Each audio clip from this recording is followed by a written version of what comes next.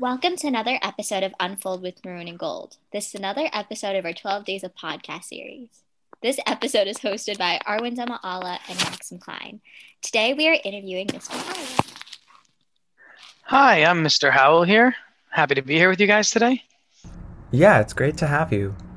Okay, to start off, our first question is, in general, how do you celebrate Christmas? Oh, in a lot of ways to answer that, but I'll give you a couple examples. From the time I was a kid, I was used to decorating the house with my mom and my grandma, my nonna from Italy. We had a lot of Italian traditions. Certain dolls that were mechanical are in our windows. It's a very Italian thing. I don't know if it's a well-known thing. With candles, and they look like kind of choir members sitting in the window singing. In addition to that, we were just used to helping my dad outside work on the house for lights. So we'd put lights on the roof.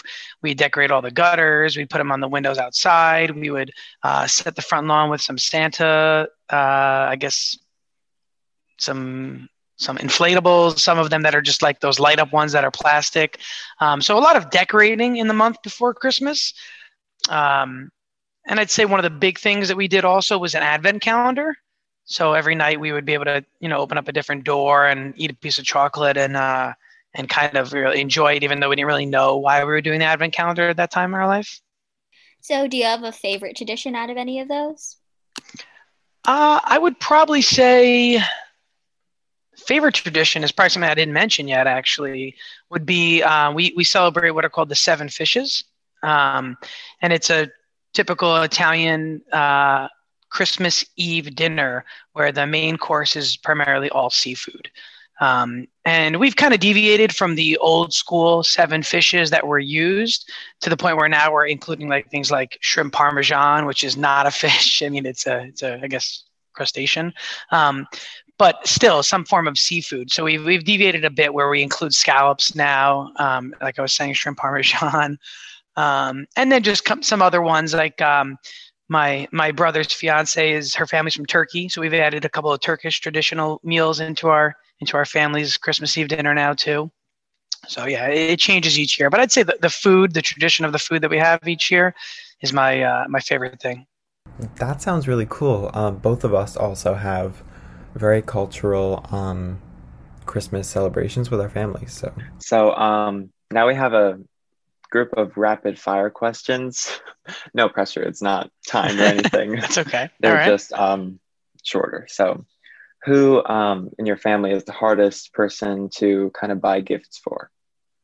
My mom, for sure.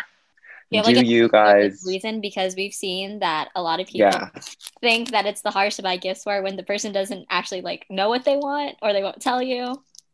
Yeah, so my mom every year says, I don't need anything. That's her line. When you say, oh, Mom, what do you want this year? Or what do you need? And then the other thing she'll do is if you buy her something that seems expensive, she'll say, oh, just return it and keep the money. And we're like, no, we got you this, Mom, for Christmas. So now we've traded over into me and my three brothers chipping in for one bigger gift that we know she needs, whether it be something around the house she needed or a new jacket when she's refusing to buy her own new jacket because she's got so many old ones. So that's kind of been our way of getting around that. Yeah, definitely. Definitely when people don't say what they want, it's the hardest. Exactly. Yeah, that makes sense. So, next question. Do you celebrate with a Christmas tree? Yes. Actually, we've celebrated from the fake trees to real trees, and it depends on the year. Even me, in the last 4 years, I've lived in New York City, in Manhattan, and 5 years before that, I was living in Brooklyn. In Brooklyn, I always had a small tree, like one of the little ones you could put on a table. And then when I was living in the city, we had a big, my fiance and I had a big, 6 foot, 7 foot tree. This is the first year we've switched to a fake tree, actually, just because we realize every year we're cutting down or we're getting another tree cut down. So we're realizing maybe we should keep this tree for 15 years. Even though it is made of plastic, I think in the long run, it probably is a more sustainable act right now. How are you liking the fake tree? Because this is a long debate on our 12 Days of It is. Podcast. Because I love fake trees because I think it's easier to put up and it saves a lot of money. And then Maxim likes real trees because he thinks it's more authentic. Yeah, both arguments are valid for sure. And I actually gave a quiz to my seniors in AP Physics recently, and I always give them a question to start the quiz, like a Coke or Pepsi, or Sprite versus this, something else like that, a toss-up question. And that was my question the other day, and they voted that the real tree, 9 out of 11 voted for the real tree over the fake one. And I think it's because of the authenticity, the smell, everything, the sap. But if you're the one maintaining the tree, and you're not like, say, the child in the house and your parents are watching the tree, then you start to realize like, ooh, a fake tree is actually really nice. I don't have to water it. There's not liquid all over the place. There's not pine needles everywhere. There's no risk of it catching fire if it dries out too much. So you start to realize that actually the fake one might be the better way to go right now. But I'm probably, copping out a little bit by doing that. Oh, definitely. In my house, there's an ongoing debate whether or not to get a real or fake tree. But of course, I love the fact that it's sustainable.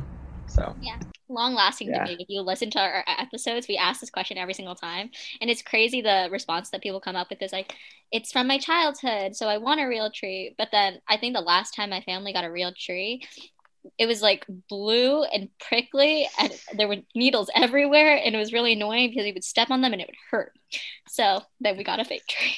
I remember cleaning the apartment like 6 months after Christmas, and pine needles all on the couch still that we had not seen somehow. That just fell into there. So, yeah, I mean, the one thing that I would say that misses with the fake tree is the smell. So I have like 3 or 4 pine candles going, or balsam wood fir, always, especially if like, I mean, non-COVID days, if it were people coming over or something, the smell, the aroma. But even for myself, I want to be smelling that pine when I get home. So I burn a couple of those candles when I get home. Yeah, you're talking to 2 very avid candle users, so Have you stopped by Coach J's office? I haven't been at school in several months. You should stop by Coach J's office. That's obviously, sorry. You should stop by Coach J's office. I'm saying in general, if you want that smell, you could smell it like 3 floors up. Multiple different smells at once.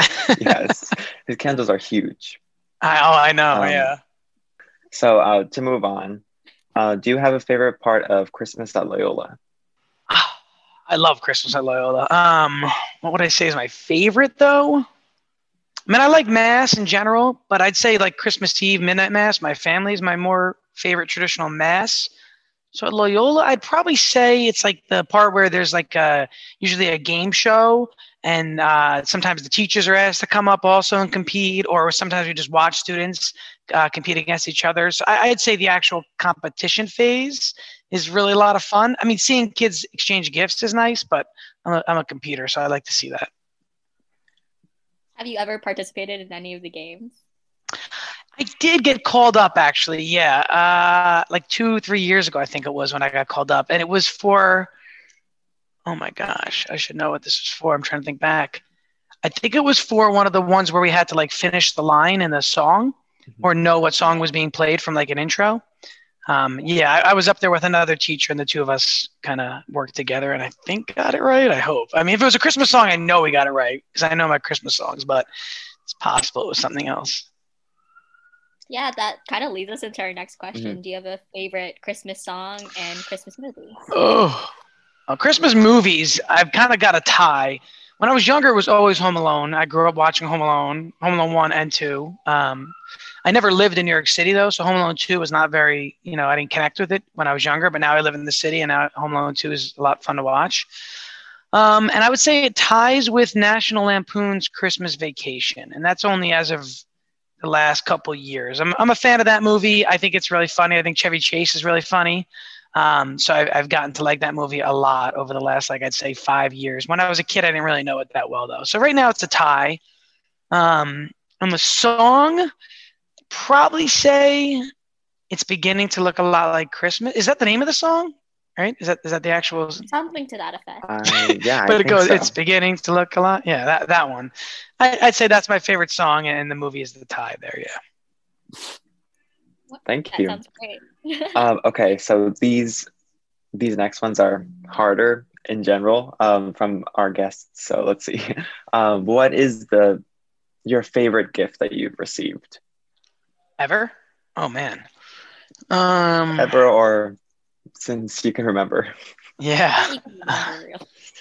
Well, when we were kids, my grandma used to get us a piece of Italian jewelry from Italy for Christmas every year.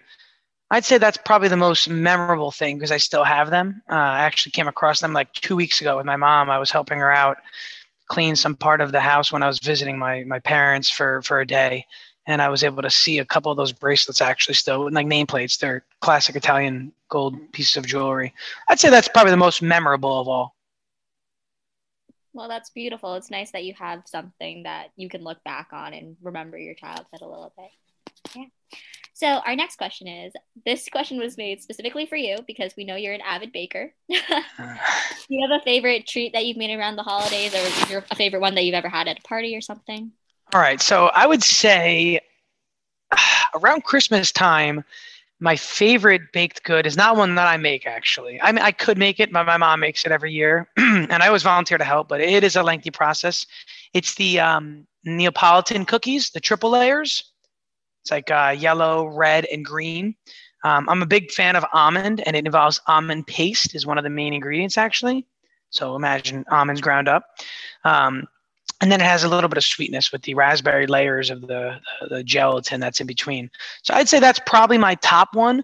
I usually make chocolate chip cookies, traditional things that just make it easier for my mom so she doesn't have to make them because she always makes all the baked goods. But then she'll also make these sugar cookies that are spirals and they're little candy canes. Those are nice too. And then some older traditional Italian cookies that I don't like personally, but the Italian side of my family all seem to like. That's cool. I know we had banana bread this morning. That's right. That was very good. I don't make that usually for Christmas, but I make that right throughout the year. So yeah, for you guys in Mentor today, that was nice. Okay. Our final question is, how do you give back during the holidays? Like in general, whether it's a clothing drive, food drive. Yeah, absolutely, Max. I think it's really important that we give back, not only during the holidays, but throughout the entire year. So I would say that the number one way to do something during the holidays, at least since I've been at Loyola, was to be involved in YSOP each year. Just because I think the act of service goes a lot further than simply charity. I don't think there's anything wrong with charity, and I think charity is a necessity. It goes hand in hand with justice. But I think the action is definitely more meaningful than just giving. I would say that even during the Christmas time, it is nice to go out of your way for people that you might not normally have as close a relationship during the year with as well. So just trying to, bring some cheer and joy into others' lives on a daily basis. But again, that should be something that throughout the year we all focus on doing anyway. So I'd say YSOP would be the one way during the Christmas season that I'm really involved with the school. And that's changed from year to year because I've changed the different retreats I've gone on. But if it were to come to memory, that would be the one, yeah. Yeah, I've actually been on YSOP and it was a really fun trip. And we were actually talking about this with Miss Morano the other day about how it's a great trip, especially during the holidays, to give it back in our local communities because it's just in our backyard that we're going, and just seeing how everyone's affected in just our own communities is really impactful. So yeah, I think it's great for new students at Loyola, especially. It's local. It's only, a one-night gig. So it's a little bit different than some of the more lengthier retreats and ones that are more involved. So if there's any freshmen listening, consider doing that, or if, I don't know if this year with COVID it's happening exactly, maybe the changed version of it. I think they're doing something kind of virtually. I don't think it's exactly a retreat, but through YSOP, they're doing talking to people who are being isolated right now. So virtually, I think that's how YSOP is doing something. That's great to hear. Yeah, and next year getting involved in person too, for sure. To the freshmen out there and the sophomores that are listening. Yeah, definitely. Well, thank you, Mr. Howell, for being on this episode of Unfold with Maroon and Gold. Thank you for having me. It was great. I'll see you guys in school after the break, I guess, physically. Yeah. Yes. And as usual, if you'd like to be included in the creation process or have any other questions, feel free to contact Arwen or I. Thanks for listening.